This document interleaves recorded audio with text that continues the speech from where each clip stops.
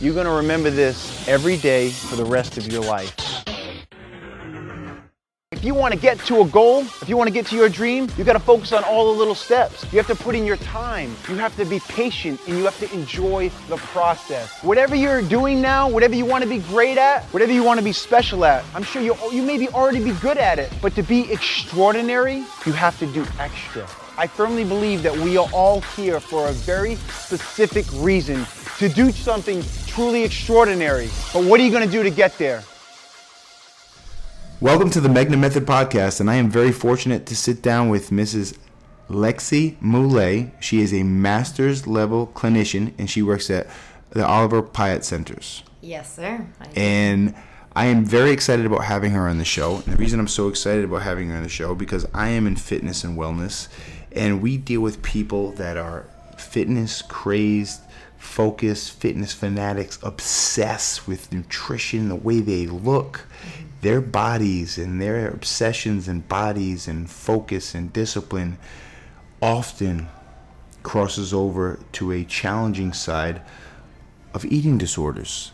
And this is your skill set. This is where you work.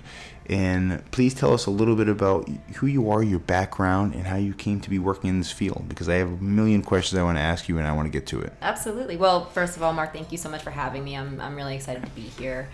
Well, like you said, my name is Lexi Moulet. I born and raised in New York. I come from a family of a wonderful mother, fantastic father, and a sister.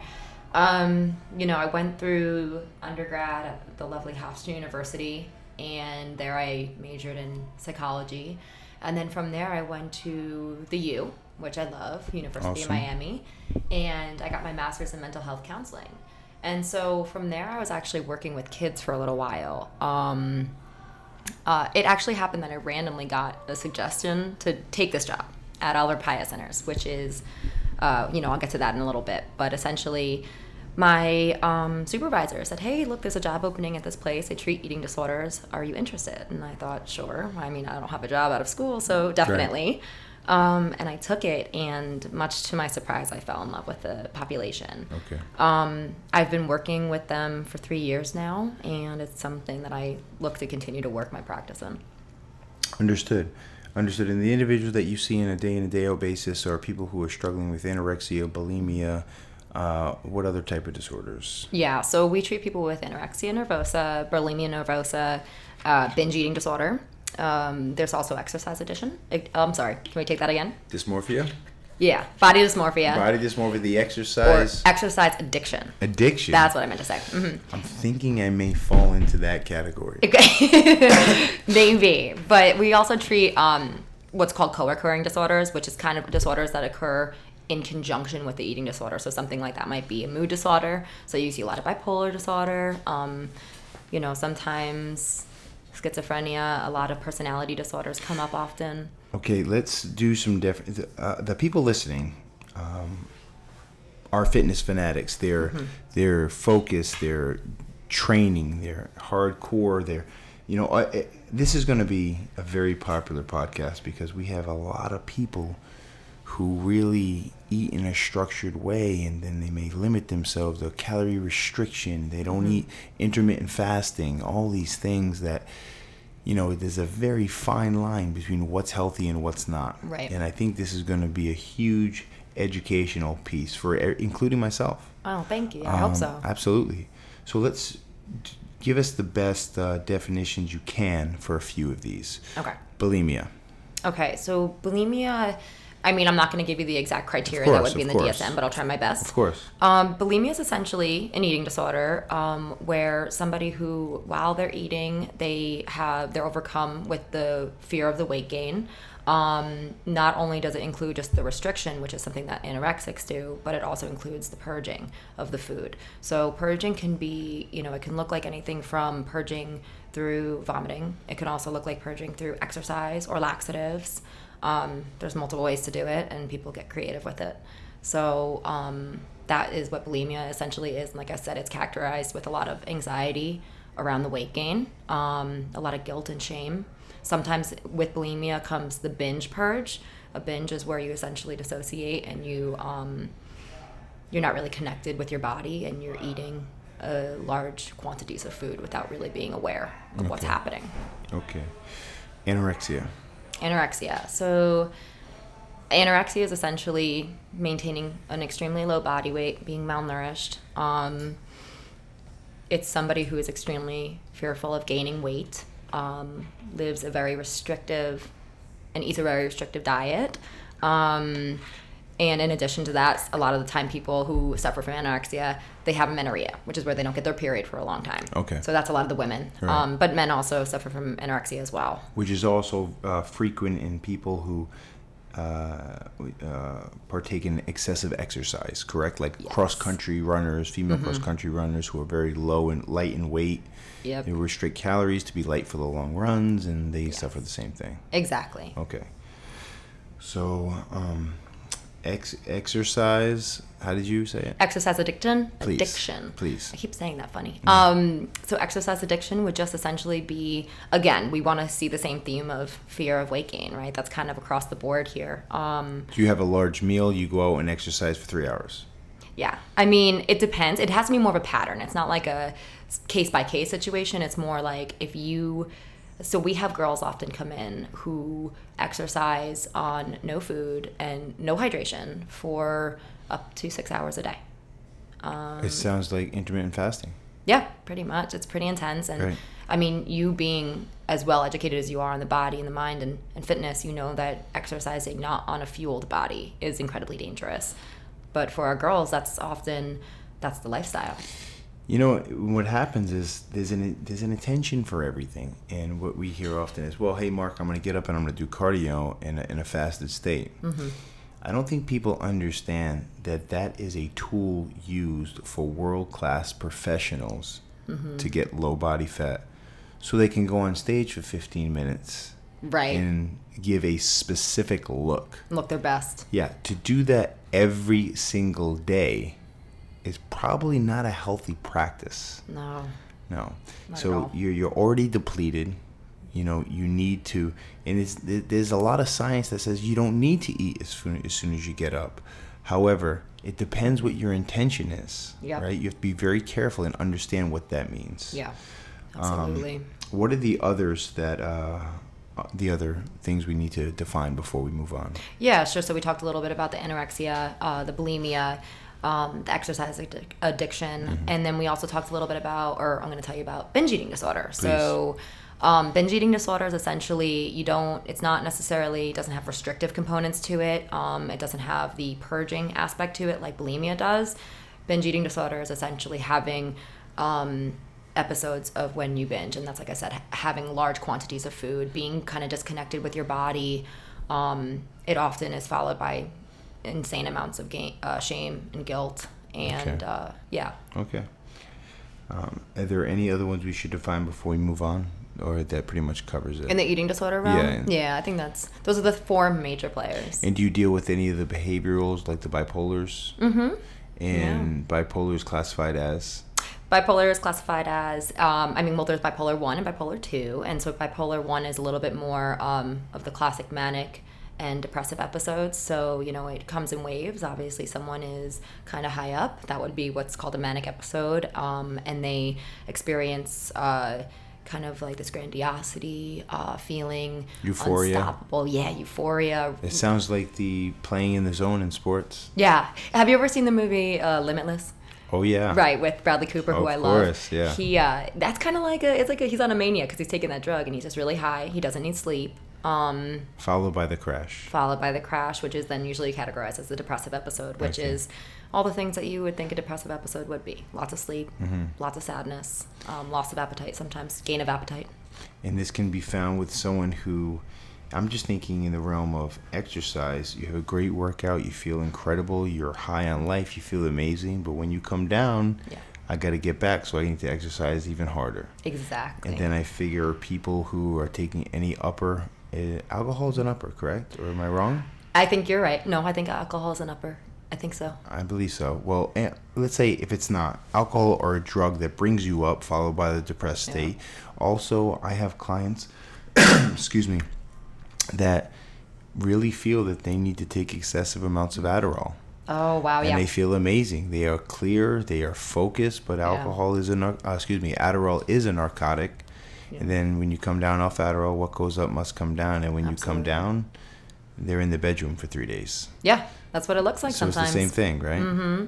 And Adderall, too, is very popular, especially within the eating disorder community. I mean, it's a large appetite suppressant. Right. So you take that and you can get a lot done on little fuel. So it's appealing to the girls and men who struggle with these things. Isn't it true, like, I mean, this may be optimal for some people, but isn't it true that Adderall also eats muscle?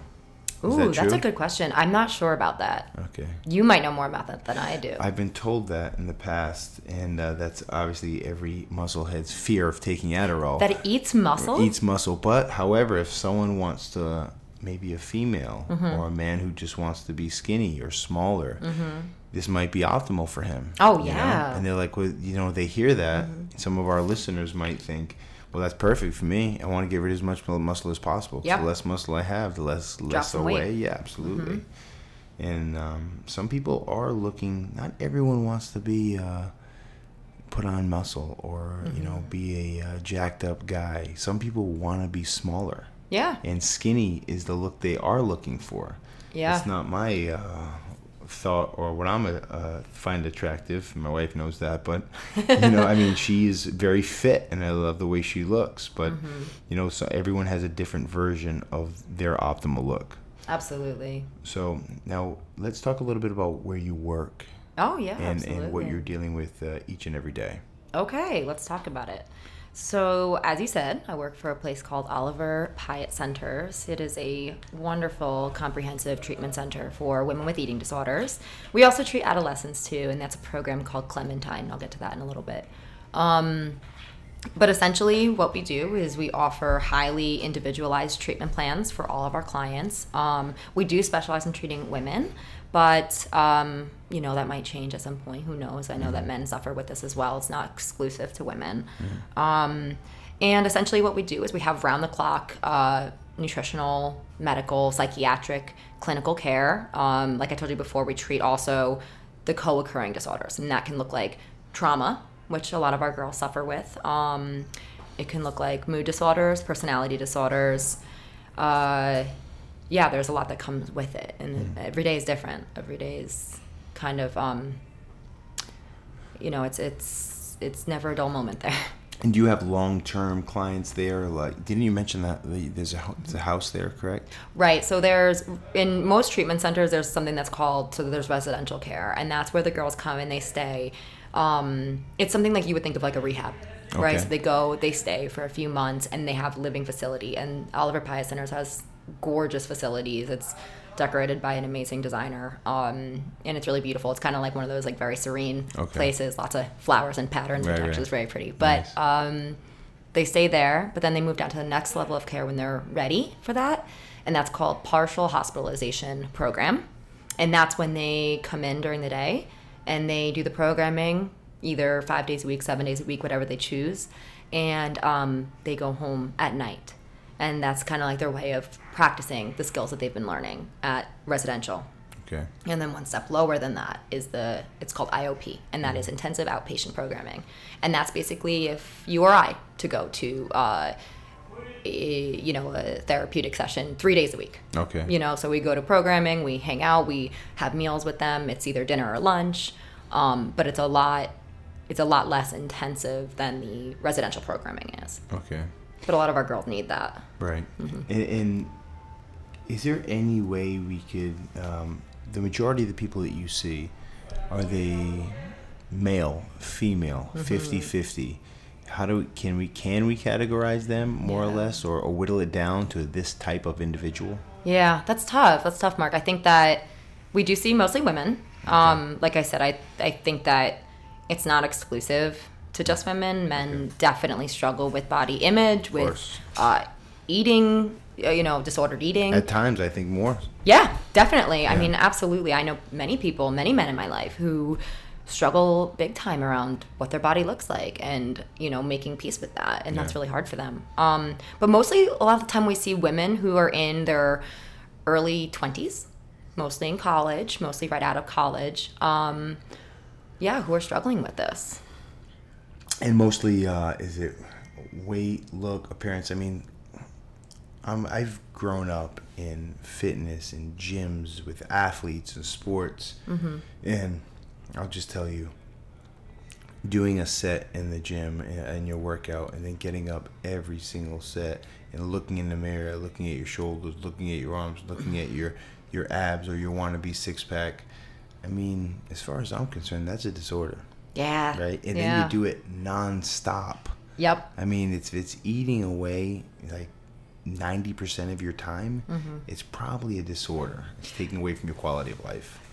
It's funny you say that, Mark, because before we were talking a little bit about, what makes a disorder, right. a disorder, right? And to me, I think that on some level, many people have what's called disordered eating. I mean, if you had a big meal and you're feeling kind of bloated or something and you decide to not have something the next day or not eat as much, that's technically restricting, right? So of course. And everyone does these things. It happens to everybody, but you wouldn't necessarily call that an eating disorder, right? I think what makes it a disorder is when, like you just said, when it eats away at your life, when it starts to become an intricate part of your life that disrupts everything else around it. Right. So a lot of the time with our clients, we see girls who they can't make it to class. They can't go to family functions. They can't socialize. Can't go out to eat. Can't socialize. Yeah. And their social life suffer and their relationships suffer and their academics do too. And so that's when it becomes a problem, is when it's bigger than them and they can't get away from it. Right. And I think that we're going to get into a few trendy diets or nutrition habits of people that I know, and I just genuinely concerned about them. But if someone says, I can't go to that restaurant because I don't know what they're gonna have, or I don't want to put myself in that situation. A lot of the times, I think, as you said, what makes it a disorder? It may be a disorder, but that doesn't mean you're not managing it. Very similar, on par with a functioning alcoholic. Absolutely. Right? So this person, they have a disorder, but they've learned to make it a lifestyle. Yeah, functioning eating disorder. Yeah, that's still a disorder. Same right? thing. And I'm sorry. No, please. I was going to say that, it's a lot of the people that we see, a lot of people that I see are very successful people and successful mothers, successful business people, people who are top of their class at Harvard.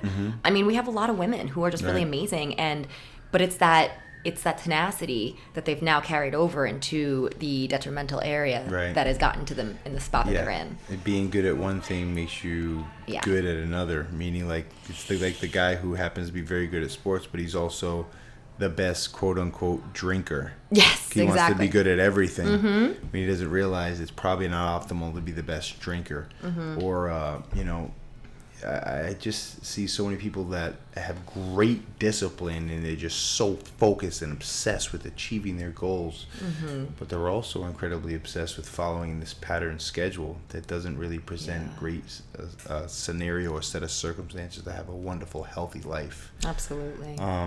And those great qualities can be so amazing in certain areas. Like in achieving whatever your goals might be. But if it's put in the wrong hands, in the wrong area, it could be detrimental. Oh, yeah. So, first, are you familiar with, like, the living with a caloric restriction or calorie restriction dieting?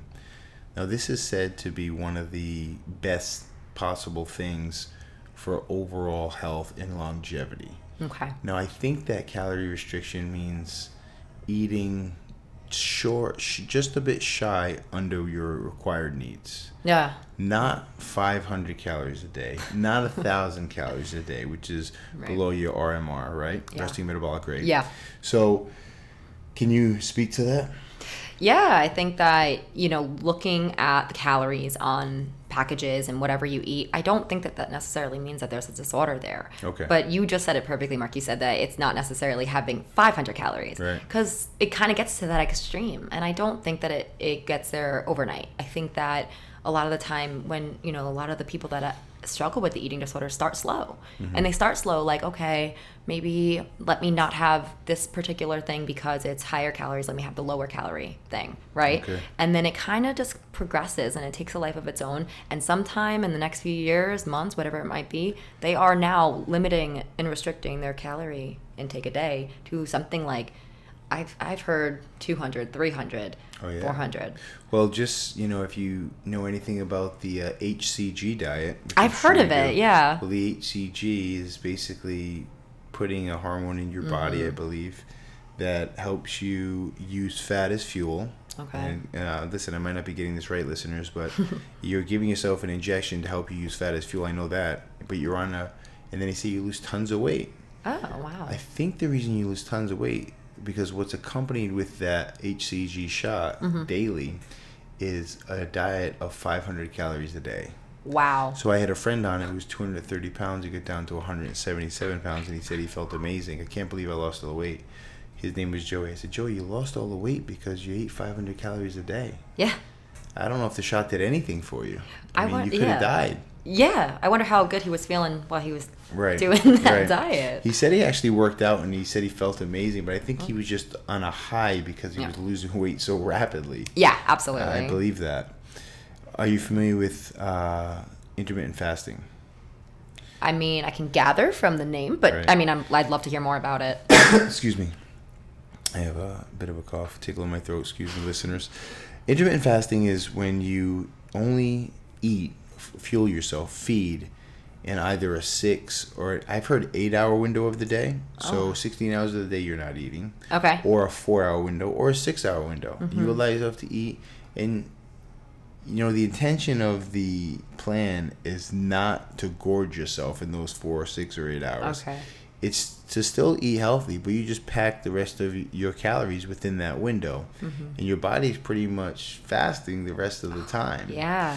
So, I know a lot of people that do this and they've lost a lot of weight, but my only concern or thought on that, knowing very little, is it sustainable? Is it a lifestyle? Because I don't know if it's a lifestyle if you're going to go to a lunch or a dinner, you can't go to breakfast, you can't eat anything, can't put anything in your body. I do know something about hormones. And when your body's not being fueled, the hormones tend to go up and down. And when the hormones go up and down, emotions go up and down, blood sugar goes up and down, and then your behavior could go up and down. Absolutely. What are your thoughts on that? So I definitely have heard of what you're talking about. And what's it called again? It's called the Intermittent fasting. intermittent fasting. Okay. So I'm going to be super direct with you. You asked me if it's sustainable, and I'm just going to go ahead and say no. Yeah. I really don't think it is. Right. And I'll tell you why. Something that we practice and we preach is something that's called intuitive eating. And that is the idea that if you become more attuned to your body's natural hunger fullness cues, that you'll be able to maintain and sustain a healthy weight. Wow. And so, sometimes when you have this intermittent fasting, I think that's kind of what happens when girls start to set up and become, it sets you up for a binge, essentially. Of course. You said you don't want to gorge yourself during those times, but in those moments where you can only eat, let's say if you're doing every 8 hours, that's maybe like 3 times a day. Right. So during those times, your body is going to be so overwhelmed with the fact that, okay, now I can have food. And for some people, it might be difficult to navigate yourself during that situation and keep it under a certain amount of calories or eat appropriately. Right. So I think it's actually dangerous. I think it can be if Right. you don't manage it appropriately. Some people are not only doing the intermittent fasting and doing the eating within a certain time frame, but they're also doing a low carb diet associated with their intermittent fasting. Okay, so the times that they eat is low carb. Low carb, no sugar. It's like, look, I feel like we're practicing to be Christian Bale and the Machinist, and I'm not even trying to sound That's funny, but people think that's great health. How can we? Let's not just be one-sided. Let's look at the pros. Let's look at the cons. Is it a good thing? Is it a bad thing? What's good that comes from that is, look, they're practicing discipline. But the bad thing, I think, is, number one, it's not sustainable. Number two, you're probably not meeting your body's overall needs. Yeah. And what can you add to that? Yeah, I think that you kind of hit the nail on the head there. I don't think it's sustainable. I understand why people do it. I can definitely reason with people who are trying to get healthy and live a healthy lifestyle. But the way I look at it is that your body's kind of like a car. Your body is your vehicle, and you need to keep gas in that vehicle, and that's our fuel. Food is fuel, and it's cool because, food isn't only fuel, but it can be fun and exciting and to share with others. But at the baseline, it is fuel, and you need to give your body what it needs when it's asking for it. Hydrate it, and otherwise it won't function properly. And what are some of the, let's talk about, hit on some of the things that may happen. What are some of the negative effects of not giving your body what it needs? I'm a health professional. Yeah. I could make some pretty great guesses. Yeah, I'm sure you know. But and I've seen it, but what happens to someone who's not meeting their needs?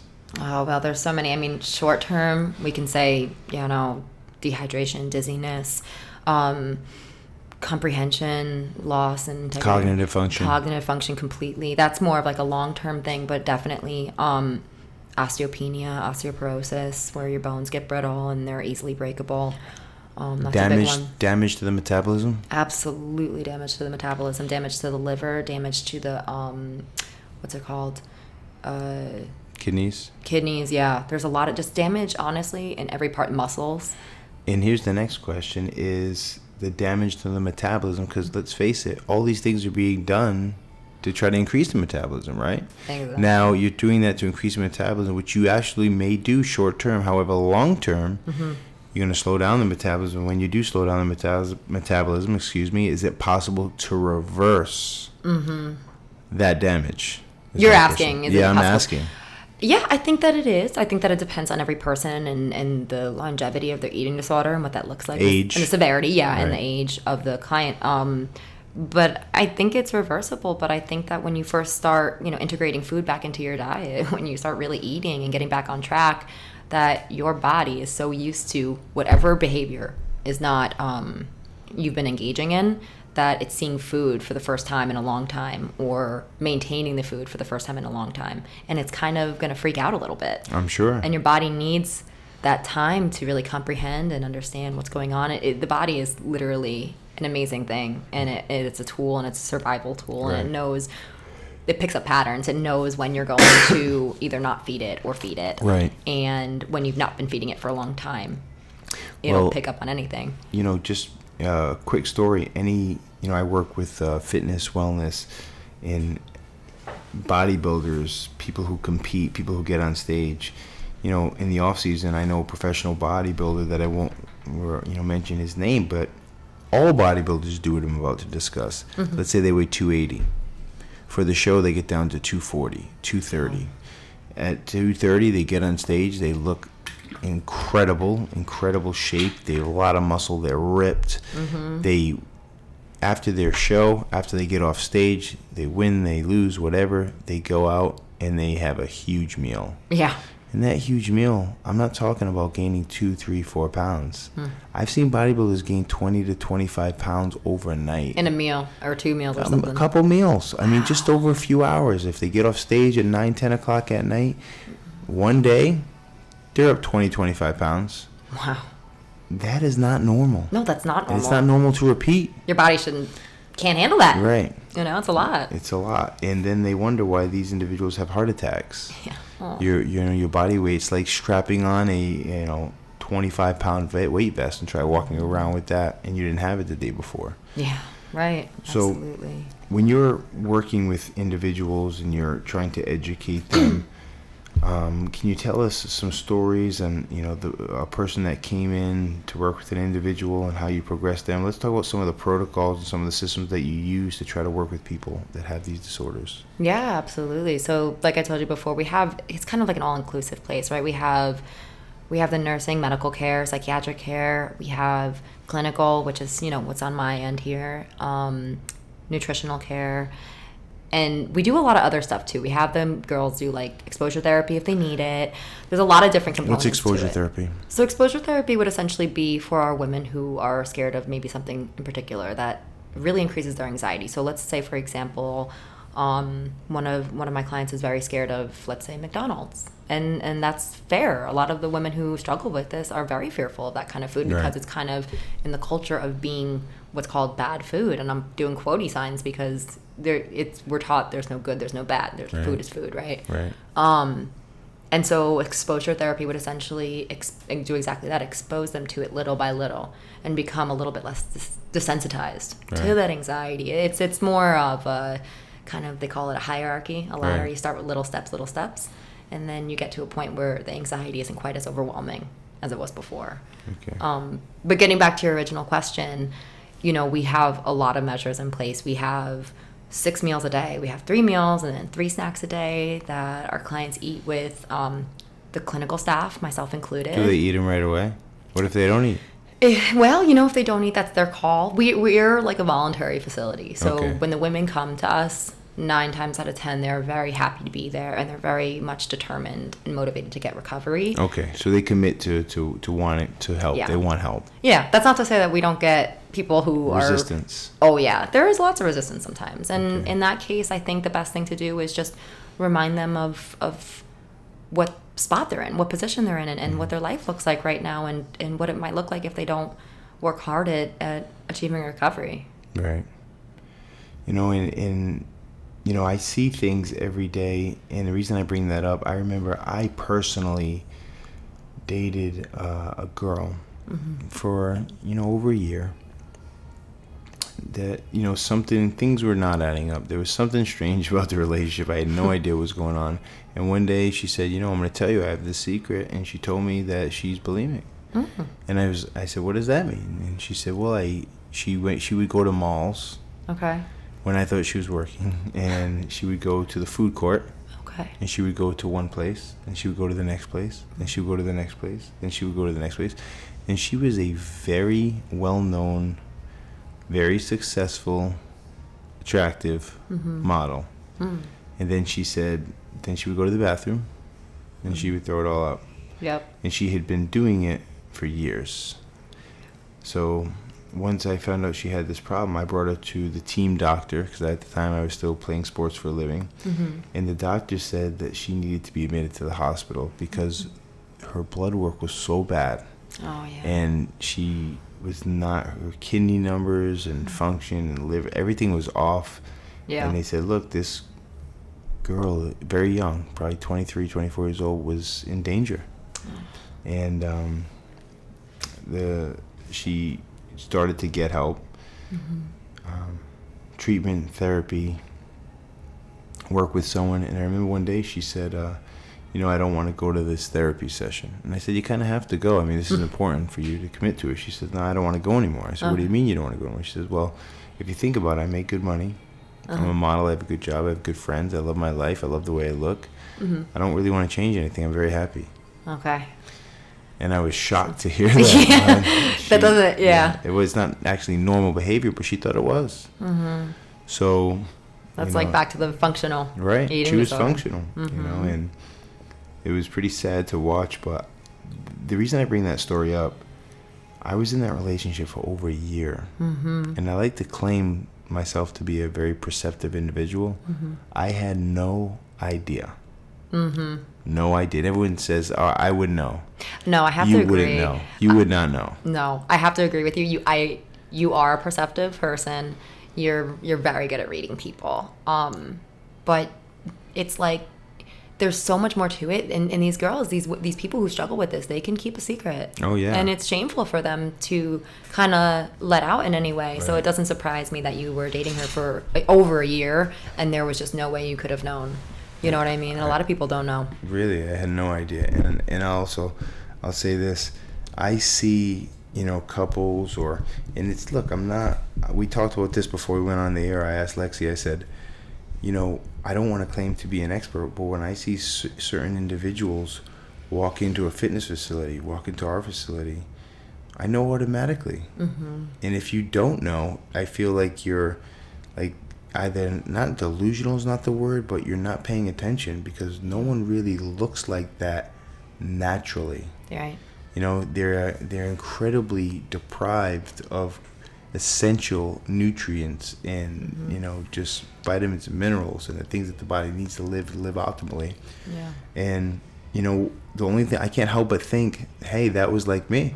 Yeah. Like the couple walked in and the guy's probably thinking, hey, my girl looks great, she's not fat. And I'm thinking, no, she's not. She's on the other end of the spectrum when she's suffering. Yeah. And they have no idea. Yeah. It's like kind of like what I said to you, like you said before we were on the air, that it's so funny because before I started working actually with eating disorders and kind of like specializing in this area, that I probably would have been one of those people that was like, I don't really know, I'm not really sure. Now that I work with it and now that I see it every day, it's like I could smell it. It's like I see it, I can smell it on somebody, and you can just tell there's something about them. And it's like I was telling you before, little things. Like sometimes when you notice if someone has peach fuzz on their arm, it's called Lugo, and it's essentially the body's way, and that's if you're malnourished, and that's the body's way of producing a layer to keep you warm because your body's not holding in that heat. Right. And I mean, certain flushed cheeks, right? I mean, just obviously looking malnourished, and looking kind of what's the word I'm looking for? Gaunt. Yeah, gaunt in the face. Veins sometimes. You can see veins. Veiny. Yeah. No, I mean, if someone's walking around and you ask them if they're a competitor and they're not a competitor and that's just the way they look, either they have a serious medical issue or they're incredibly deprived. It's one or the other. Right. I'm sorry. No, you're right. And I want to be careful in saying that sometimes it is really obvious. And then sometimes it's not, kind of like your girlfriend who you dated for a year. Where, it wasn't obvious at all. Right. Like the people who suffer with bulimia and sometimes eating disorder, you'd never know. They look healthy. They look happy. There's more going on there. Yeah. And, I've always thought this. And after my experience with this girl many, many years ago, over a decade ago, I realized, and correct me if I'm wrong, because I've always had this assumption that it has very little to do with food. It has nothing to do with food. It's all about control. And maybe that this is probably the only thing that they feel that they could have control of in their life. People think they have a fear of food, and where there's usually something deep-rooted. Is that correct? Yeah, you're pretty much hitting the nail on the head there. Okay. I mean, it's different for everybody. Everybody has their own reasons. We like to think of it as kind of like, and this is going to sound so silly, but like a perfect storm. Honestly, there's no one thing that makes an eating disorder an eating disorder. So a trauma can certainly have an impact on somebody who then grows up and starts to have eating issues. But it cannot be just that one trauma. There's got to be more to it. It's multiple things. Sometimes it's genetic. Anxiety and depression play a big role in that. And sometimes just like how people suffer from substance abuse. This is the way people are manifesting and coping with their anxiety and depression. It's just the vice that they're using. Right. And just like substance abuse and genetic, or it's a family thing. I've seen kids that their fathers are alcoholics and they're alcoholics. Yeah. And I've also seen kids that, me being one of them, that the father does drugs and you use it as a deterrent, and they absolutely don't touch it. Right. But let me ask you a question, because I actually know someone that their child at 4 or 5 years old is not eating. Like, they don't want to eat. Yeah. Does it start that young? It could. It certainly could. I think that at that age, it's not quite as deep rooted as it would be obviously years down the way. But I mean, is this person not eating are they expressing why they're not eating? They say the child, I think the child says that the stomach hurts, or they just don't want to eat. And there was a thought that the child's esophagus or belly was inflamed. Oh. But I don't know if that's the case. Okay. And I know that the mom might, have a bit of a struggle or a background. Okay. And it's looking like you almost don't want to admit that that's probably what it is, but it's looking so clear, like this is possibly what it could be. Yeah, it could be. Kids are sponges. They are. I mean, especially around that age, 3, you said 4 or 5. I mean, whatever mommy's doing, I'm sure they're looking Right. at that and picking up on Right. that. I mean, I've also worked with children, like I mentioned before, in my graduate work, and I was working with a kid who got really sick one time. He got a really bad flu, and he had to go to the hospital for it, and he had to get some medical procedures done. And from that, he had the trauma that if he ate, he was going to have to go to the bathroom, which is what his trauma was. Oh, right. And so it was really scary for him. So that wasn't even necessarily eating disorder related, but so it can happen like Right. that. But it sounds like maybe this is a different situation where the girl is picking up maybe on some habits that mom has. So, what are some of the we talked about signs to look for. Now, let's talk about the help. Like, it's so hard to help someone who doesn't want help. Yeah. But, you can't walk over to every person who you think might have an eating disorder and go, hey, you need help, because that's not fair either. Like, who am I? I'm not, the person that should make judgment. But at the same time, have you ever approached someone who you thought might have an issue outside of work? Oh, that's yes, I have You have. actually. Yeah. And tell me about that situation and give me the backstory. Yeah, so let me just think about it. So, yeah, I have a good friend who actually struggles a good deal with an eating disorder. She wouldn't call it that. She would call it regular eating. Right. But being that I'm very familiar with this, I know what it looks like, and I know when it looks like just disordered eating here and there, and an eating disorder, and it's very clearly an eating disorder. And so for me, what's difficult is that I see her kind of functioning, and she does the same thing I do, and not in the same field, Right. but she's a professional and she's very Right. successful, and she doesn't recognize it as a problem. Right. So your question was, how did I confront it? Yeah, Essentially, yeah.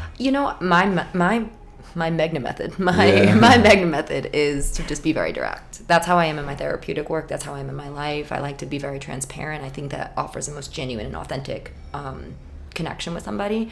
And I basically said, look, I can notice this in you. I notice that you're acting weird around this food. When we go out, you're not eating certain things. You want to only go to certain restaurants. There's things that you want to do, and you're kind of curbing your life for these things.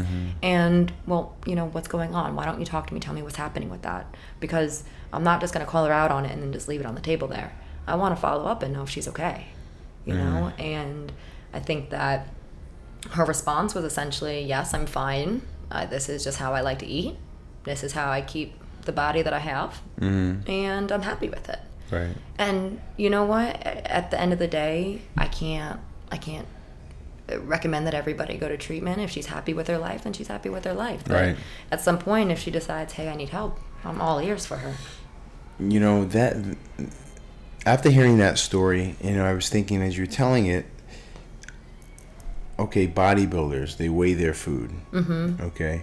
Athletes sometimes have to weigh their food and be very careful about sometimes they have to restrict.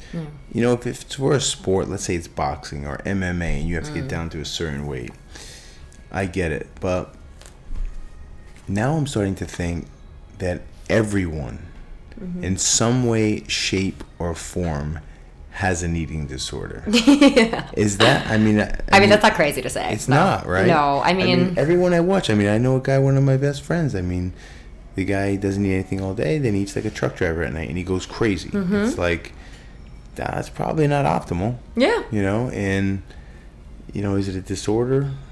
I don't know. And the next day, they're going to work out for 4 hours. Right.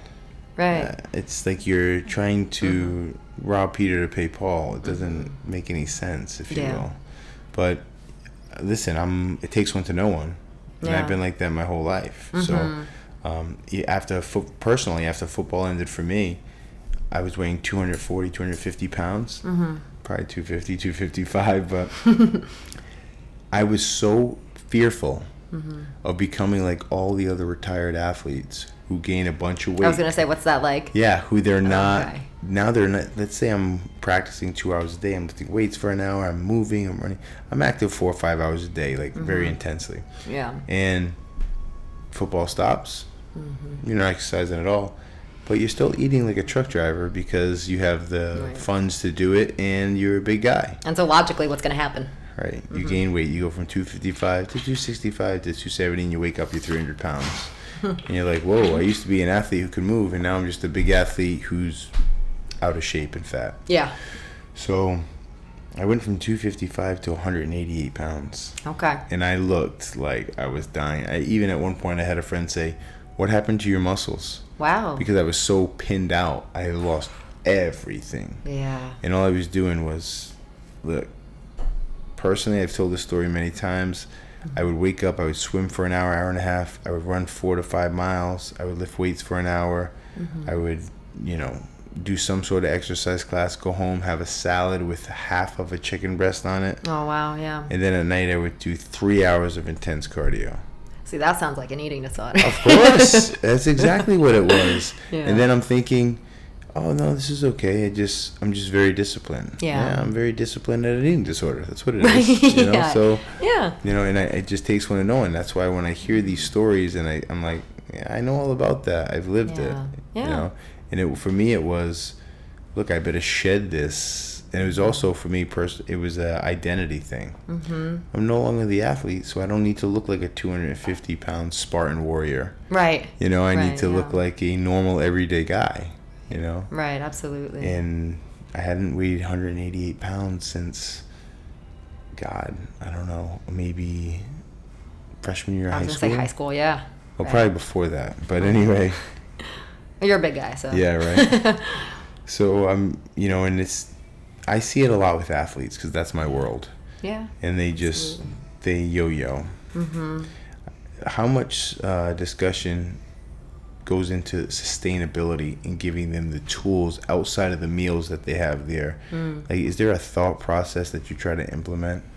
Yeah, definitely. So one of the biggest thought processes that we like to think of is, we get them tools. We get them tools to manage their anxiety and their depression. All of this is a result of the anxiety and the depression, and this is their coping. You know what I mean? To control the food, to either binge, purge, restrict, or any of the above. Right? That is their tool.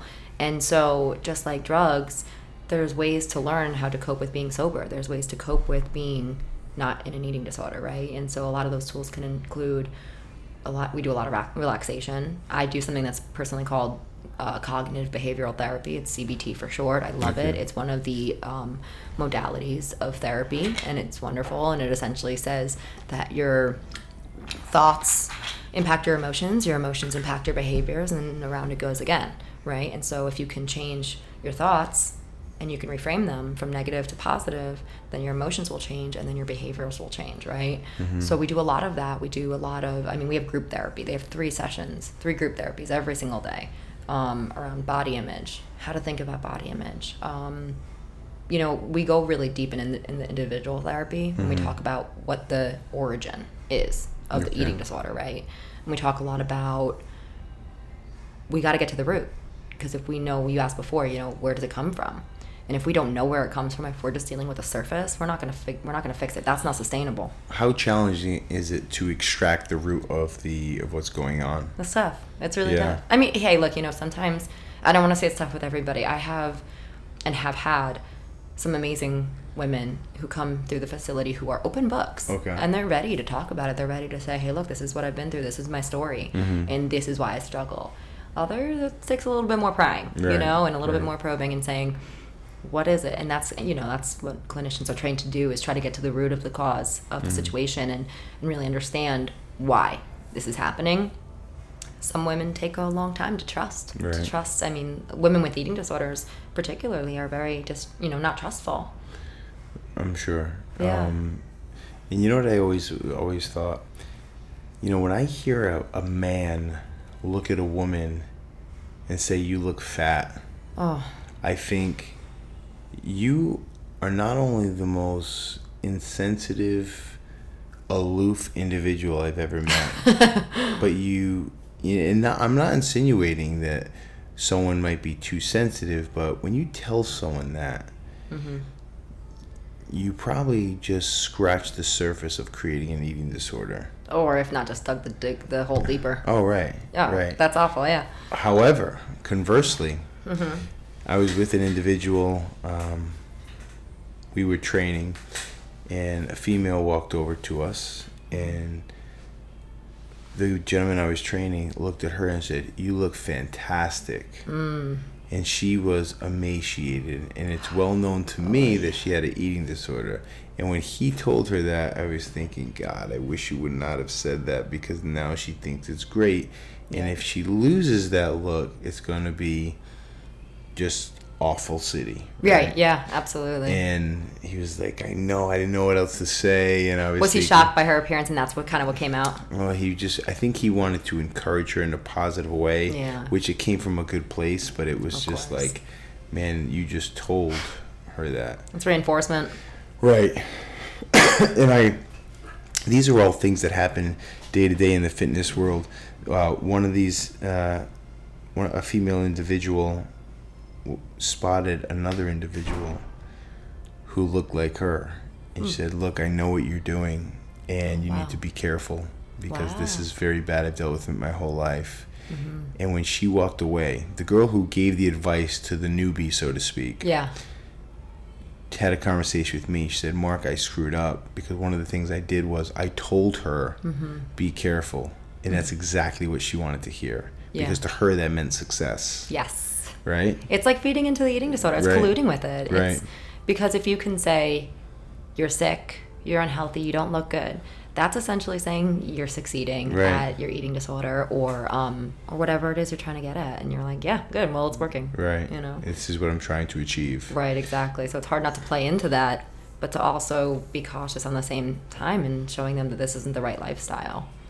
Lexi, wasn't there at one point, or maybe there still is, a community of people, I don't know if it's men and women or just girls, who have formed this like secret society about anorexia online or something like that, and they share their tips and tricks and secrets and how to do it. Have you heard of this?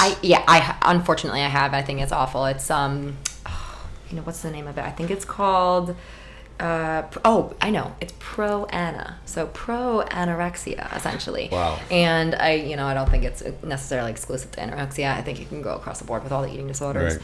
But yes, I have had clients who have told me, I used to look at those websites, and I used to find tricks about how to, don't drink with your meals, or take small bites and eat slower, because if you eat slower, then your body will recognize that you're fuller faster and you won't eat as much. Use smaller plates, because the smaller plates make it look like you're not as hungry. It registers with the brain. There's a lot of just kind of wonky facts in there. Deep. It is. And I think there's a big community that does that. Yeah, I'm sure there is. Sure there is. And again, it's getting to the little girls too, and young men as well. Well, little girls, men and little girls, I think that there's a lot. I think women have a lot of pressure. Yeah. I mean, men do as well, of course, to be big and jacked, to be manly, and but I think women, it's hard. It's hard. I just watch them. I watch family. I watch, my wife's friends, and I know like it's just not easy, because you're always being sized up and looked at, and she looks great, or she looks like she put on weight. It's like, it's crazy. It is. You're being judged constantly, and I know it is what it is. That's where we live in, but that doesn't make it okay. Agreed. I think that it's tough because, like you said, I mean, the world is this cultural thing where we're always trying to look great, and the body type, that we're supposed to look like, it's hard for a lot of women to achieve. You know what I mean? Like the average body type is kind of like just average body type. most people don't look like Kate Moss or Giselle Bundchen, and they're stunning, beautiful women, but they work really hard and do different things for their bodies, and maybe not the healthy way. I don't know if they do. I'm not going online and saying that. I don't know if they really. No, I hear you. But I think that it kind of puts pressure on the women and men, like you said, to be a certain type, and at the end of the day, it's not realistic and it's not sustainable. Yeah. They could get there maybe, but I mean, I like that word, sustainable. Yeah. I've done, a handful, several magazine covers, and when people see that magazine cover, they say, hey, I want to look, let's say a young kid, 16, 17, he says, hey, I want to look like that. And I always tell him, look, I'm not exactly out of shape, but when I look like that, I had a very specific plan and intention to look like that for that 1 hour, to take that shot. Yeah. And the rip, the body fat, and to have the six pack and look great. I don't walk around like that. But people don't know that. Yeah, they don't know that. And people kind of need to know that. I agree, yeah. Like, it's not that guy. I remember, I'll never forget, there's in the fitness bodybuilding world, there's 2 shows. There's the Arnold in Ohio, Columbus, Ohio. Okay. And they have the Olympia in Vegas. I'll never forget, my wife was working for a company called BSN, and I wasn't working for anyone at that time. I was just personal training in South Florida, and she said, you should come out and check out the show. Yeah. So, of course, I fly out there, check out the show. 100,000 people at the show walking around at these booths, the expo, it's crazy. Yeah. And I remember seeing all the fitness, wellness celebrities, and I remember thinking, wow, that guy doesn't look that good. That guy doesn't look that good. That guy put on weight. That guy doesn't look like he looked in the picture. And then it hit me, Mark, they only look like that for a few minutes. Yeah. And then it goes away. Yeah. So the word sustainable is very powerful in our world, Yeah. because is it sustainable? It's like the person who does 2 hours of cardio every day. Yeah. You know? Yeah. No, And it's absolutely when I was like working at a corporate wellness facility, I would come in early in the morning. It's 5 a.m. There's a clique of people, men and women, in the gym, and they were all on the cardio machines, man. They're doing 45 minutes on the machines, and then Wow. they leave. They come back in the evening. They're going to do another 45 minutes in the evening. After 4 or 5 months, I cross paths with them, and they say, Mark, you know, I'm killing it in the morning. I'm killing it at night, and I've gained like 10 pounds. I don't understand what's going on.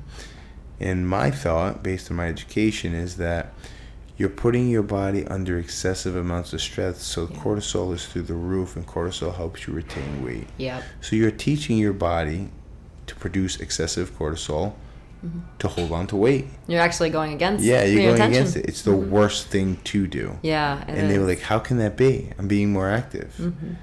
And I would always ask, how do you feel after you're done training? Much like Mark felt after he did his 8 hours of training when football ended. I couldn't keep my eyes open. I was dead. exhausted. Yeah. I was just, I couldn't do anything. I couldn't function. I was a budding writer. I couldn't do any writing. It was just I didn't awful. know you were writing. Yeah. Oh, that's cool. Yeah. So, it's not very good, but you know, I'm still writing. But it just totally took every ounce of energy in my body, because I wasn't giving my body what it needs. Yeah. So it wasn't sustainable. It really wasn't. And I want to make a comment on something you said earlier, you know, regarding the word sustainable, and saying that you saw these guys at the Arnold, I believe you said, right? And you're like, wow, they don't really look as good as I thought they would, or what they look like in magazines or whatever it might be. And it's funny, I was just having a conversation with one of my clients, and she was saying, essentially expressing body image distress. Why can't I look like this? This one looks like this all the time.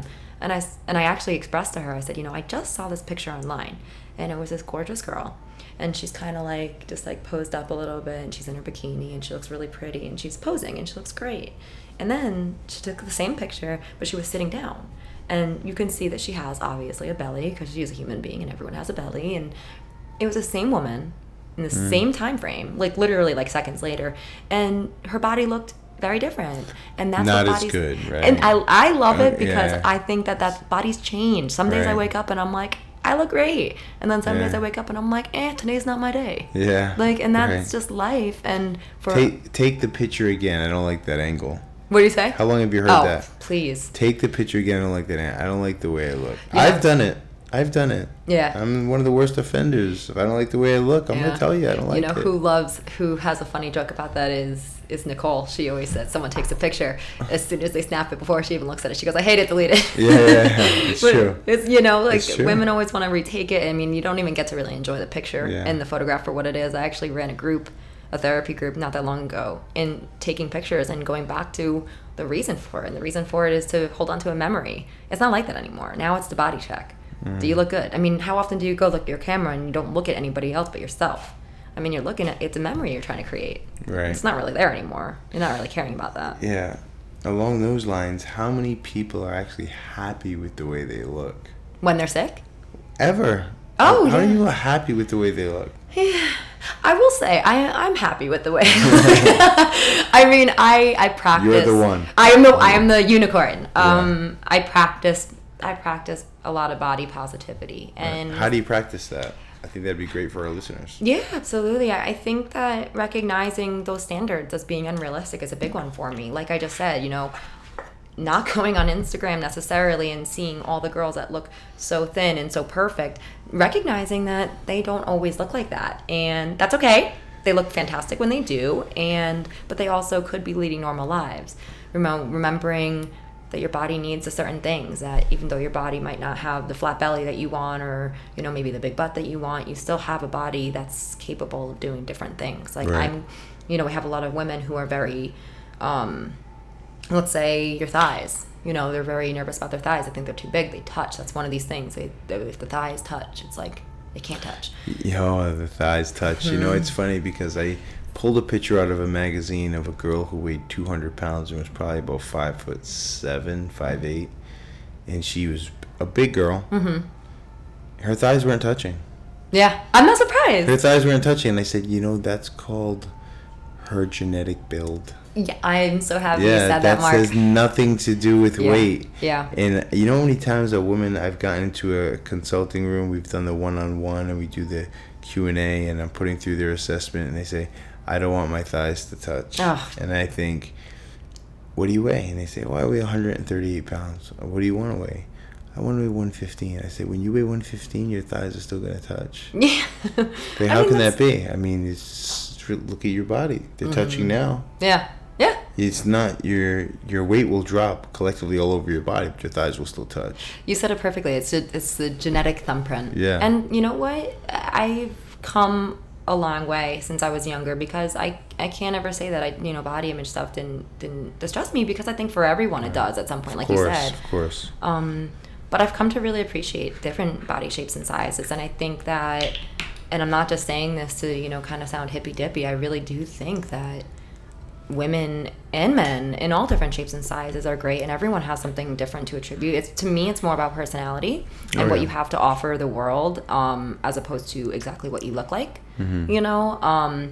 But you asked me, how do I practice that positivity and body image, and it's really just recognizing that there's unrealistic expectations and standards, and it doesn't always have to be met like that. Right. I remember a story I heard a while back, and I actually shared this with my team here. There was a teacher in college, and he handed out a piece of paper to every student in the class. Have you heard this? No. And on the piece of paper, there was one small black dot in the middle of the paper. Okay. Still never heard this? You told me this before? No, I shared it with my team here. Oh, okay. And after he handed it out to 30 plus students, he said, I want everyone to write down what they see on this paper. Okay. Every single student chose to write about the black dot on the paper. Okay. What it is, what it symbolizes, how big it was. Now, one student, and the black dot was so small on this large piece of white paper. Right. He said, it's interesting how everyone in this classroom decided to focus on that little black dot and not the rest of the white paper. So each student focused on the one little thing they were fixated on, not all the other positive things. That was the analogy. Wow. You have so many wonderful things. Why do you obsess about that one little detail? Yeah. And it was a great lesson that I'll never forget. I mean, there's so many wonderful things that each person offers with their body, their mind, their personality, their energy, their positivity, and they focus on the fact that they have a little bit of fat in the back of their arms. Yeah. Hey, listen, you want to change that? I'm all about it. I'm the same way. I want to change a lot of things about my body, but if you obsess about them and it takes from your quality of life, that's what it is. Yeah. That's a problem. Mark, I just watched a really cool TED Talk, and it was exactly about what you just said. I love that story. I don't think I've ever heard that before, but it's a great method, a great idea, and I just watched this TED Talk, and essentially what the lady was saying was that we give so much emphasis to the... Was she a former model? No, I don't think so. Oh, because there's a model gave a story something about that you that. saw. Okay, similar to this. Yeah. She was talking about she was a therapist, I believe, okay. And she was saying how she writes papers, and if one of them gets published or someone really likes it, or she gets a compliment, she's got this baseline, right? So imagine just kind of like a straight line, and someone says, "Oh, you did a great job at your paper," or it's published. She goes up, and then she stays up for about a second, and then right after lunch, she comes right back down to baseline, right? Now, same day, same baseline. something bad happens. Maybe someone gives her some negative feedback or Right. whatever it might be. She goes down, but unlike the positive comment, she stays down. And she stays down for how long? Days, maybe. Wow. And so I kind of talked to a lot of the women that I work with about this and said, why do the negative things why do they deserve all the attention? Why don't we allow the positive things to have the Right. attention too? They're just as worthy, if not more. Right. I think we call it a meme now on Instagram that said, you wouldn't allow an intruder into your home. Why would you allow negative thoughts into your mind? Yeah, I like You know? that. That's So, cool. I mean, I'm not insinuating for a second that it's easy, and Mm-hmm. I'm going to say it again. I've dealt with it my whole life, Mm-hmm. and I go to speak at schools, colleges, high schools, middle schools, kids go, yeah, but you were a professional athlete. Look at you. Mm. And I almost lost the signal there. I always say, look, guys, I didn't grow up like this. I grew up as a chubby, fat little kid. Did you? Yeah, I'll show you pictures right now on my phone. And my grandmother would take me for walks all over the city as soon as we woke up. And she would reward me with a candy bar. Oh. It's the only reason I went in the walk. I was a Twix guy. And Personally, I'm a Snickers lady. Snickers is not bad at all. They're strong. Yeah. But I grew up in an Italian family, and it was pasta.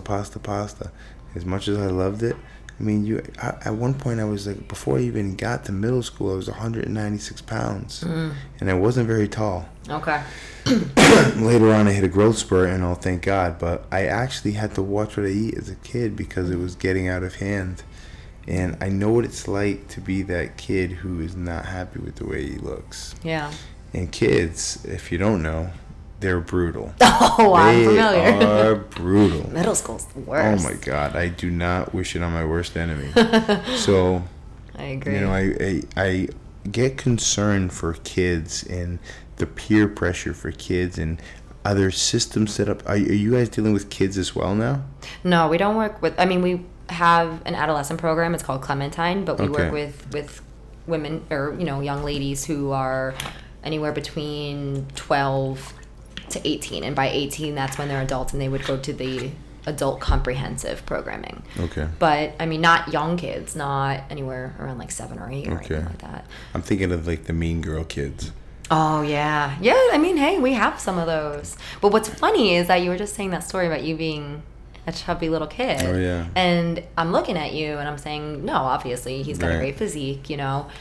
And this is the thought that people have is that, Oh, well, all the if you're time. great looking now, you must have never struggled. Exactly. And so that's a really, and if I'm having this Oh, idea, yeah. and I can understand that it's obviously deeper than that, and you've gone through your own struggles. Oh, yeah. It needs to be out there. Yeah, and kids don't understand. I mean, my discipline and determination stems from ridicule and embarrassment. Mm-hmm. Absolutely. Oh, yeah, a I'm million sure. percent.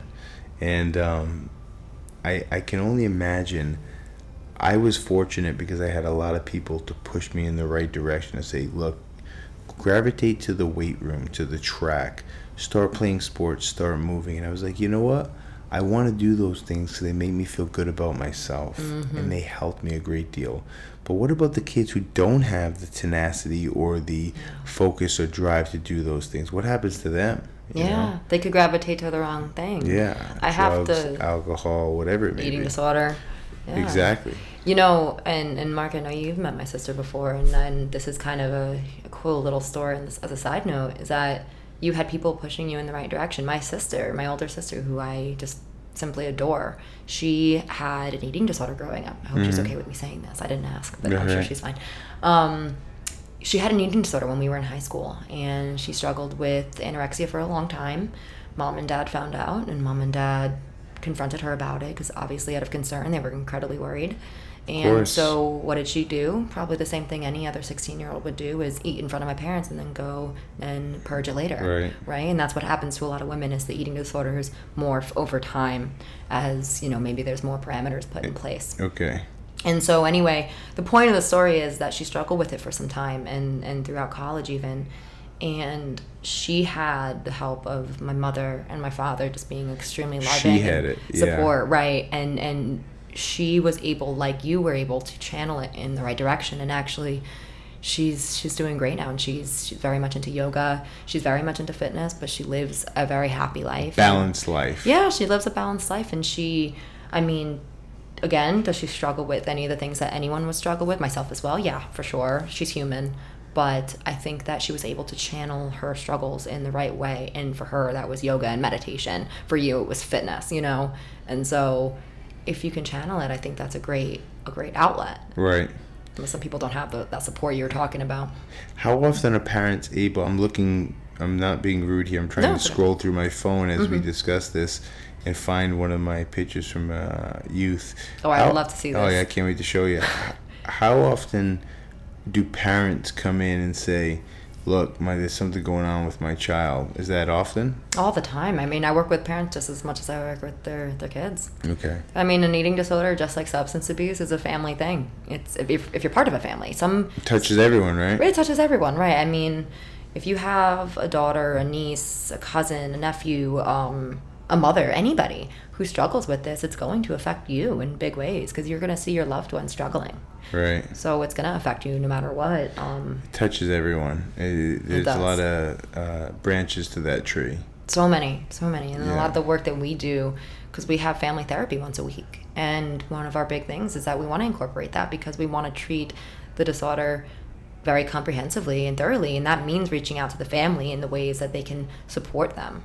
And, maybe some things that are helpful to steer clear from. Maybe negative comments about bodies, negative comments about eating certain ways and doing certain things and how they can support them and keeping them accountable. So do you see a lot of younger girls come out of it, or is it hard to break at that young age? What do you mean as far as? Meaning like a kid in middle school that's struggling with an eating disorder. I mean, I don't need a percentage, but how often are they helped and how often do they improve their quality of life? Yeah. I mean, often there's a lot of women who go and seek treatment and get better. There's women and men as well, who have an eating disorder and they don't necessarily even need that type of treatment. Right. But they definitely do have, but they come through. They get through it, whether that be through maybe therapy or just support with their family and loved ones. But I think a lot of women do make a lot of progress. I mean, if the right tools are used, Right. Accountability. Okay, the bottom right, I probably weigh 200 pounds, and I'm not even in 6th grade yet. Okay, let's see. Bottom right.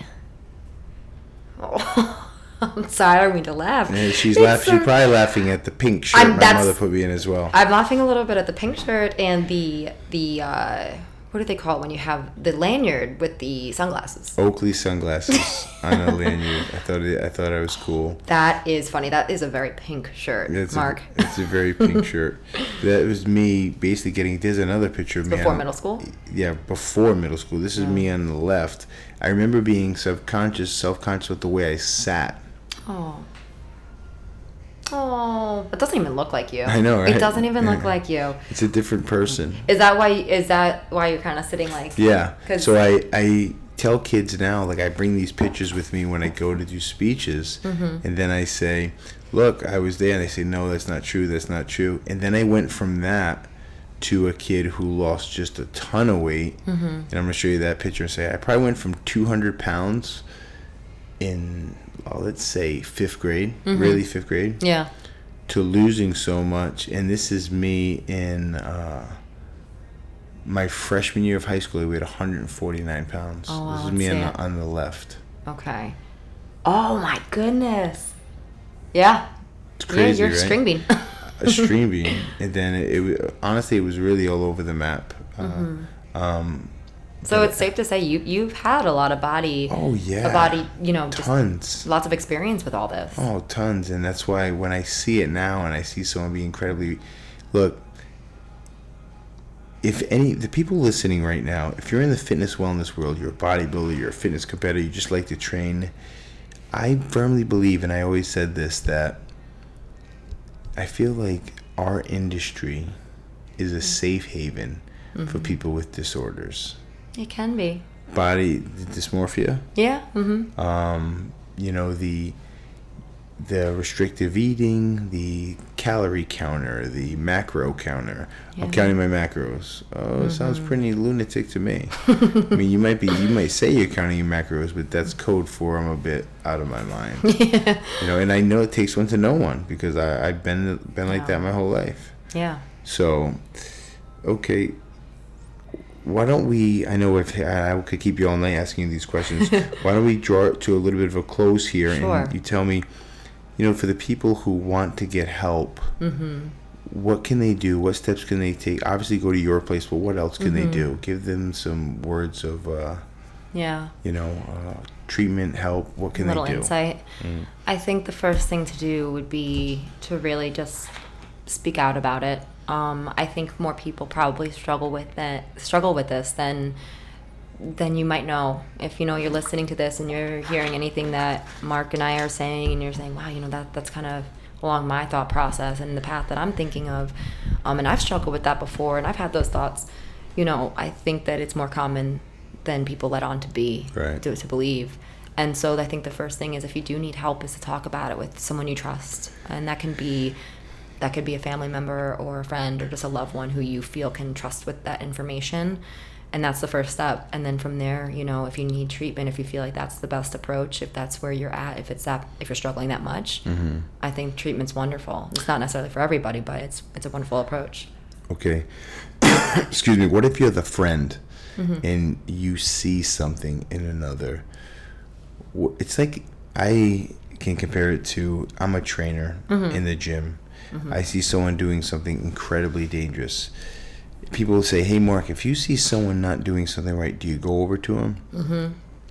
My first response is usually, I used to.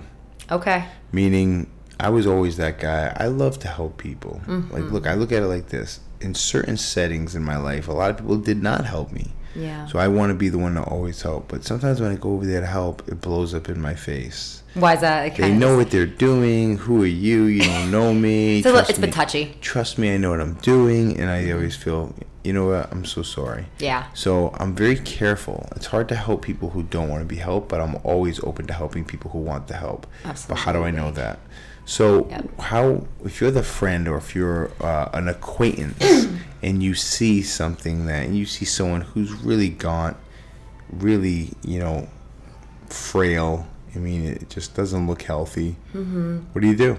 Yeah, that's a good question, Mark. And I think that a lot of the time it's kind of like you don't know what's going on with that person. And I've been in that situation before where I've seen people who to my perception seem like they might be struggling with something. Right. And it's like, do you go over? Do you talk to them? What if they're dealing with something medical?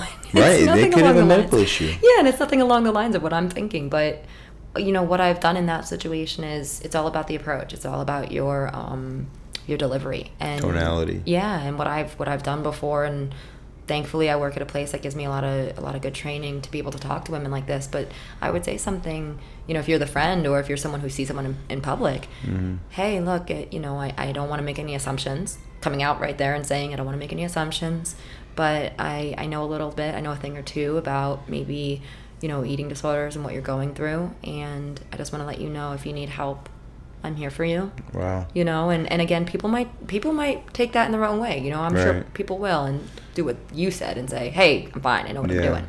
And if they do, then you know what, that's their prerogative. But at least you're kind of giving that help, that maybe they're desperate to have that conversation. It's so touchy that most people. I remember when I was working in a corporate wellness facility, a girl came in. She probably weighed 90 pounds. Yeah. She would get in a treadmill and run for 5 hours.